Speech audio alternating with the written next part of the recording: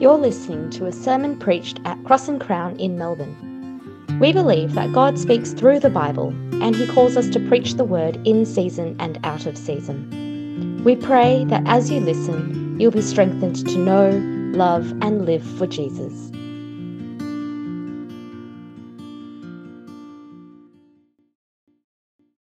Heavenly Father, give us faith to receive your word, understanding to know what it means, and the will to put it into practice. We pray this through Jesus Christ our Lord and in his name. Amen. Well, it took 2 years. The Prime Minister of Australia was a significant leader in the whole process. The end result was a national referendum. Every Australian of voting age had to join in. Together they were to decide whether Australia would be a republic. Our national life was possibly going to undergo fundamental changes. If we voted yes, then the changes would be huge administratively. But they would also be enormous in terms of the identity of Australia. But we would be saying that we're our own nation now. We are independent of the nation that gave us birth. If it had gone ahead, things, I think, would never have been the same for us in Australia again. But why do I start a sermon on Samuel this way? Well, I start this way because our passage today tells us of a time when the nation of Israel was grappling with a similar level of change.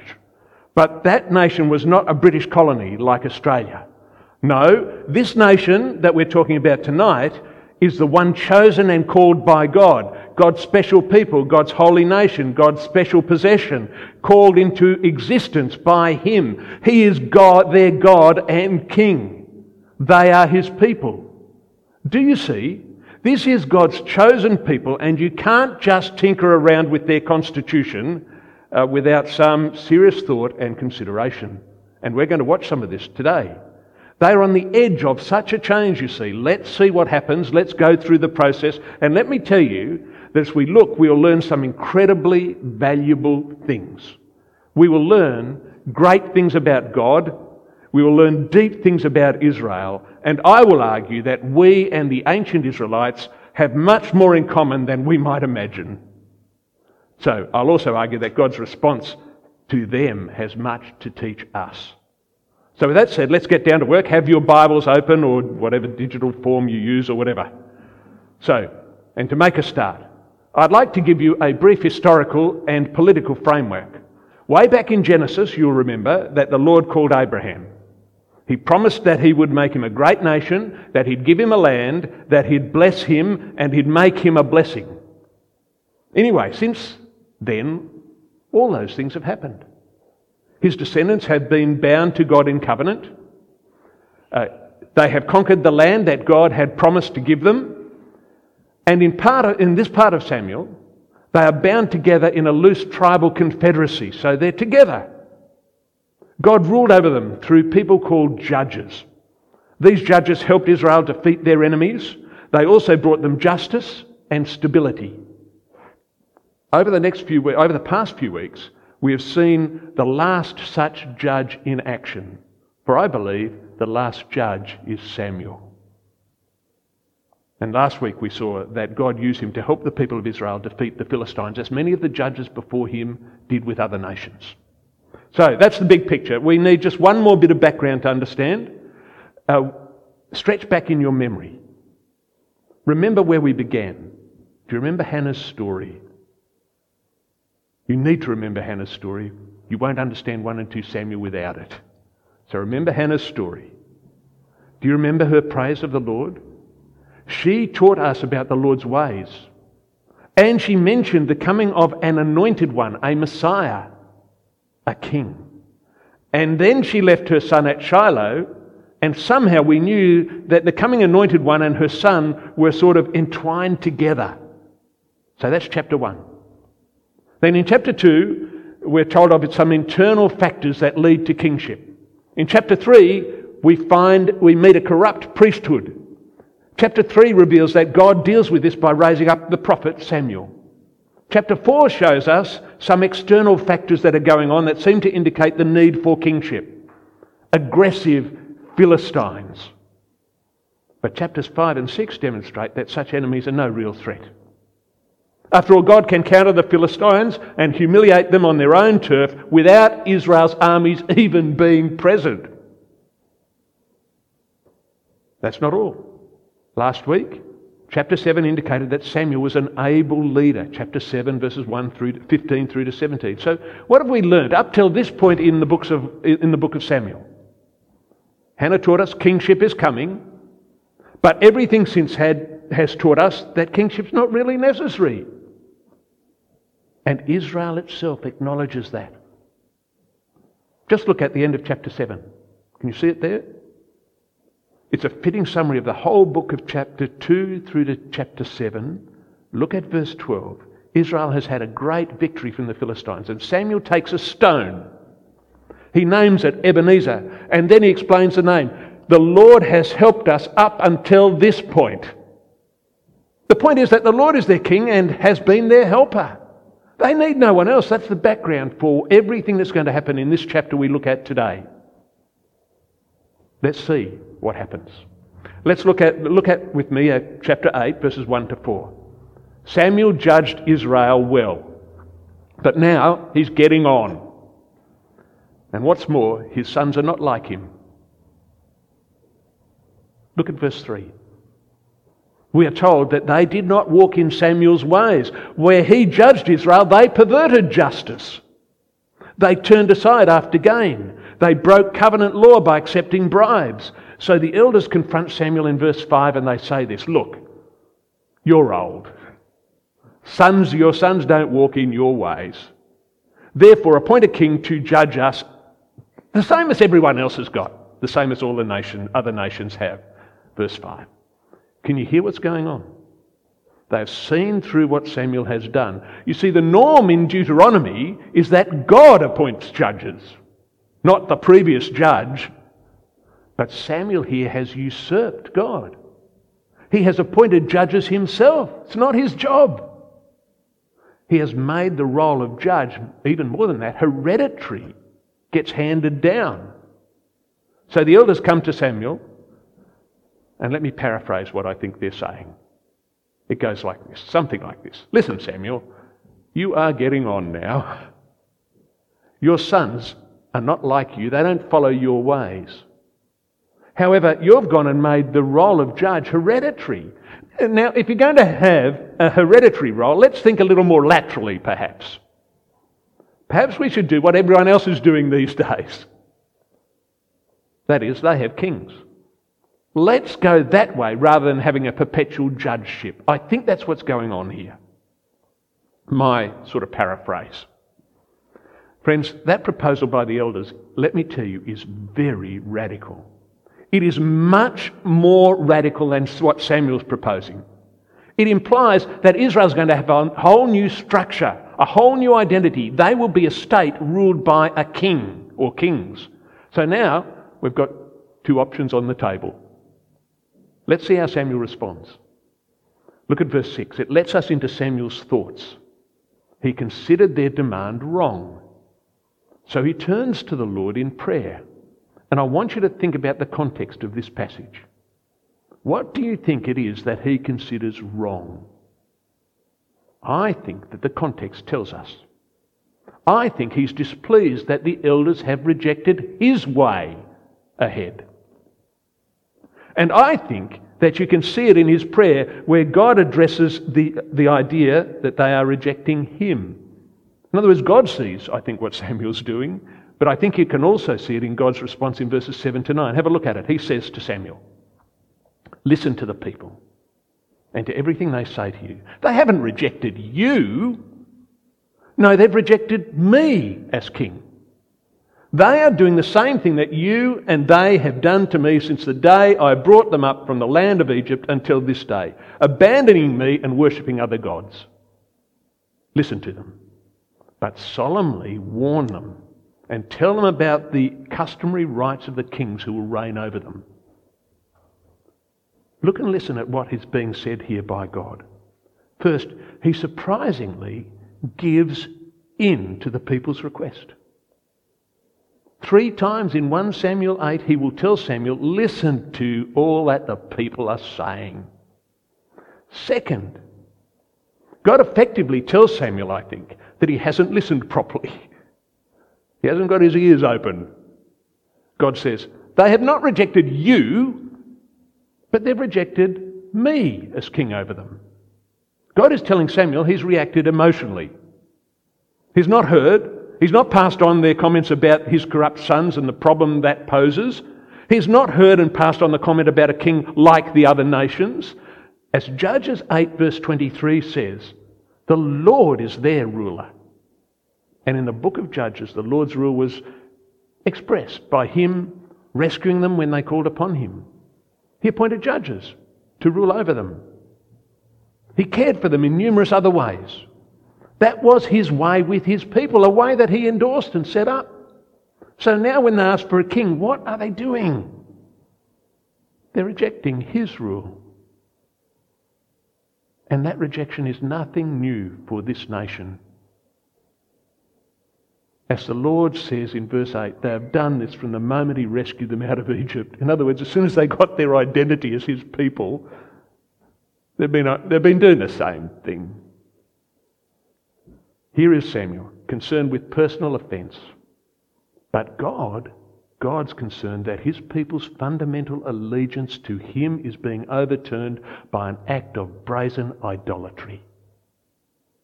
And that makes verse 9 very surprising. Look at it. He tells Samuel a second time, listen to them. However, he also tells Samuel to spell out the implications and consequences of what they're about to do. Look at the second half of verse 9. God says to Samuel, but solemnly warn them and tell them about the customary rights of the kings who will reign over them. I wonder if I could just give you a little aside here. You see, we live in a world where pragmatism reigns. We think about solutions, then we make plans to implement those solutions. Some of you are paid to do that. They are often ingenious and practical. They work. And our churches, I think, are often the very same. We have a problem. It could be diminishing numbers, or it could be our lack of appropriate facilities. So we put our brains together. And we think about solutions. Then we make plans to implement those solutions. And they're ingenious and practical and they work. But friends, let me tell you something. We churches are theological entities. Theological entities. They are a congregation of God's people, not our people. And while it's right to be pragmatic, there's a real risk with pragmatism. The risk is that pragmatism rules over theological truth. That we do things because they work rather than because they arise out of God's truth. So we don't ask what God thinks. And in doing so, we expose ourselves to great risk. That is, our practical solutions end up being idolatrous because they remove God from the equation. It's a great risk. Samuel's solution of appointing his sons was exactly that. Israel's solution of proposing a king did that. And our decisions can do the same as well. Now, please don't mishear me. I'm not saying you shouldn't be pragmatic. I'm a very pragmatic man. Ask my wife. But no, our pragmatism should not be practically informed pragmatism. It should be biblical pragmatism. Does that make sense? So, now let's press on in Samuel's speech, verses 10 through to 18. First, I want you to notice a number of things about what he says. First, Israel wanted a king because of what that king might give them. However, God's response to them is to tell them that kingship is more about taking than about giving. More about taking than giving. We've already heard that the sons of Samuel took bribes, chapter 8, verse 3. Now Samuel tells Israel that the king will take. You'll notice that the word take occurs multiple places, multiple times in this passage. Can you see it there? The king will take sons, verse 11. Take daughters, verse 13. Take the best of your fields and vineyards and olive orchards, verse 14. Take a tenth of the grain and vineyards, verse 15. Take your male and female servants and a tenth of your cattle and your donkeys, verse 16. Well, what's more, when he does give, it'll not be for his own people, but for his own sake. He will give to his servants, verse 14, and to his officers and servants, verse 15, as well as taking for his own use, verse 16. Listen very carefully to what God is saying here. At this critical moment in their history, this is the first thing that Israel should know about the kings they are so desperate to have. These kings will not be characterised by giving. They will be characterised by taking from Israel. With that background, it's striking, to notice that the word take, this is fascinating. When I first found this out, it just was mind-blowing. The word take is used 3 times in relation to David's actions with Bathsheba in 2 Samuel 12. Like a true predicted king, David took. He stole. He took another man's wife to be his own. And the same word that was used in this chapter is used there. Then he used his chief of army to kill the woman's husband to cover up his tracks. He took and he took. He stole. And so God took from him. But let's get back to our passage here. We'll come to those verses in time. But I think it's a deliberate echo of this text. Even David, the great David, took. It's very striking. Second thing that God wants to say to the elders of Israel is that they have very short memories. After all, their last experience of a king was who? Pharaoh in Egypt. And there, what did it mean for them? Slavery. Look at the end of verse 17. God tells his people that having a king will effectively mean they will be his slaves. It will mean a return to bondage in Egypt. But there's more. The third thing to notice is that God makes clear that having a king will not be without cost. Until now, their relationship with God had been immediate and dynamic. That will disappear. The escape from Egypt began with Israel groaning and their cry being received by God himself. Exodus 2:23-25. God heard his people. Ever since then, they've simply had to call upon God and he would hear and rescue them. Book of Judges is all about that. But look at what God says here in verse 18. That immediacy is now going to be gone. The Lord will not listen. There's a tragic irony here, isn't there? Can you see it? Israel's about to forfeit something precious for a king and doesn't even seem to notice it. Listen to what the Lord says. When that day comes, this is verse 18. When that day comes, you will cry out because of the king you've chosen for yourselves, that the Lord won't answer you on that day. But having heard God's warnings, the people choose the path of self-rule, following along with Adam and Eve and everyone else since.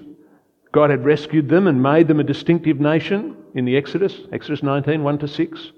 He had joined them to himself, the incomparable God that Hannah celebrated in chapter 2.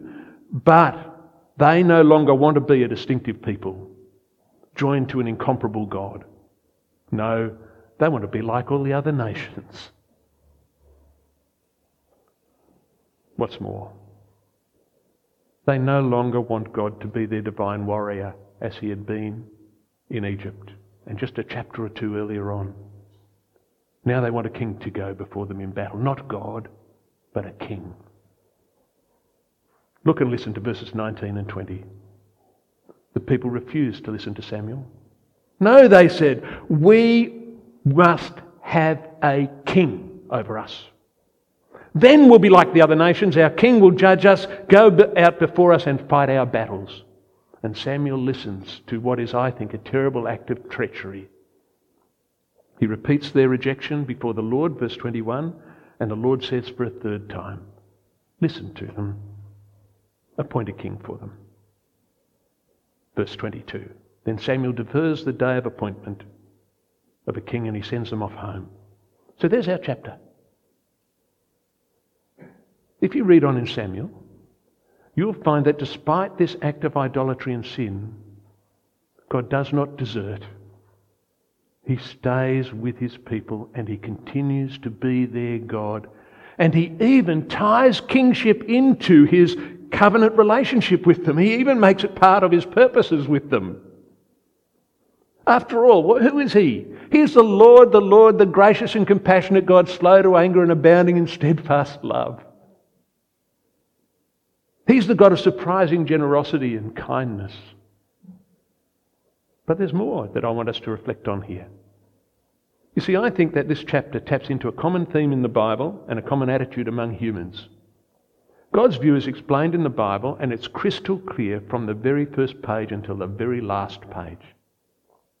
We humans are God's creation. We are created by him to be related to him and to have him as our king and our ruler. We were created, therefore, to be dependent beings. Dependent beings. But God is also clear in the Bible that all human beings are fundamentally people who have a passion for self-rule. We long to be independent from our Maker. We long to be our own rulers, taking our own advice, depending upon ourselves. That's our nature. We are like the ancient Israelites. So we might look at them askance and say, no, we are like them. We too have a passion for self-rule. Their attitude here is our attitude. Their idolatry is our idolatry. Oh, we're not caught at it every day, perhaps, but it is an underlying undercurrent for us. And it's to people like us that chapter 8 sends a timely warning. Do you remember what God said to the people of Israel about their king? Basically he said, self-rule is going to be hell for you. It will be the rule of people like you, like me, self-interested, all about taking, not giving. Where people use other people for their own benefit and glory. Can you hear what God's saying in this chapter? He's saying that a world where we make ourselves kings and queens is a world ruled by people as self-centered as us. Where God has shifted to the periphery of our existence. Self-rule is hell on earth. So this passage reveals to us the human predicament. It's a predicament as old as 1 Samuel 8. No, it's as old as Adam and Eve in the garden. Been there a long time before this. We know that God is good and great and able, don't we? But it seems so risky to allow him to be the ruler over our lives. Because self-rule is so ingrained in our experience, we think that having a God who would rule us would expose us to a life of unpredictability and precariousness. We're reluctant to accept God's rule because we don't know where it would lead and what God would require of us, and maybe even what God would take from us. In other words, we're not sure that we can trust God to do a better job than ours. Isn't that true? Now, if that's you, do you know what I want to do? I want to show you God the King in action. In the Bible, God tells us that his fundamental revelation of his kingship occurs at a particular moment in history when he sends his son Jesus into the world. Jesus is God in human form. And God, as God, he thinks like God thinks and acts like God acts. He and his Father understand that self-rule not only brings hell on earth, they understand that since heaven will only be filled with those who are happy with the rule of God, then those who are into self-rule are headed for hell. And so God the Father sends his Son Jesus into the world to do the task of a godly king, of a supreme king.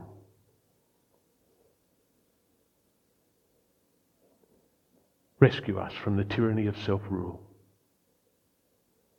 And so Jesus comes into the world. He lives a perfect life. And as a true king should do, he does not take, but he gives. And he gives overwhelmingly. He gives his life on behalf of his people. He soaks up the punishment that was due to them because of their commitment to self-rule.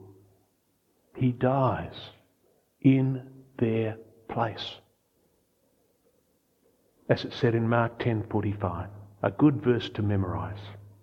For even the Son of Man did not come to serve, but to be served, but to serve, and to, listen to this, give his life as a ransom for many.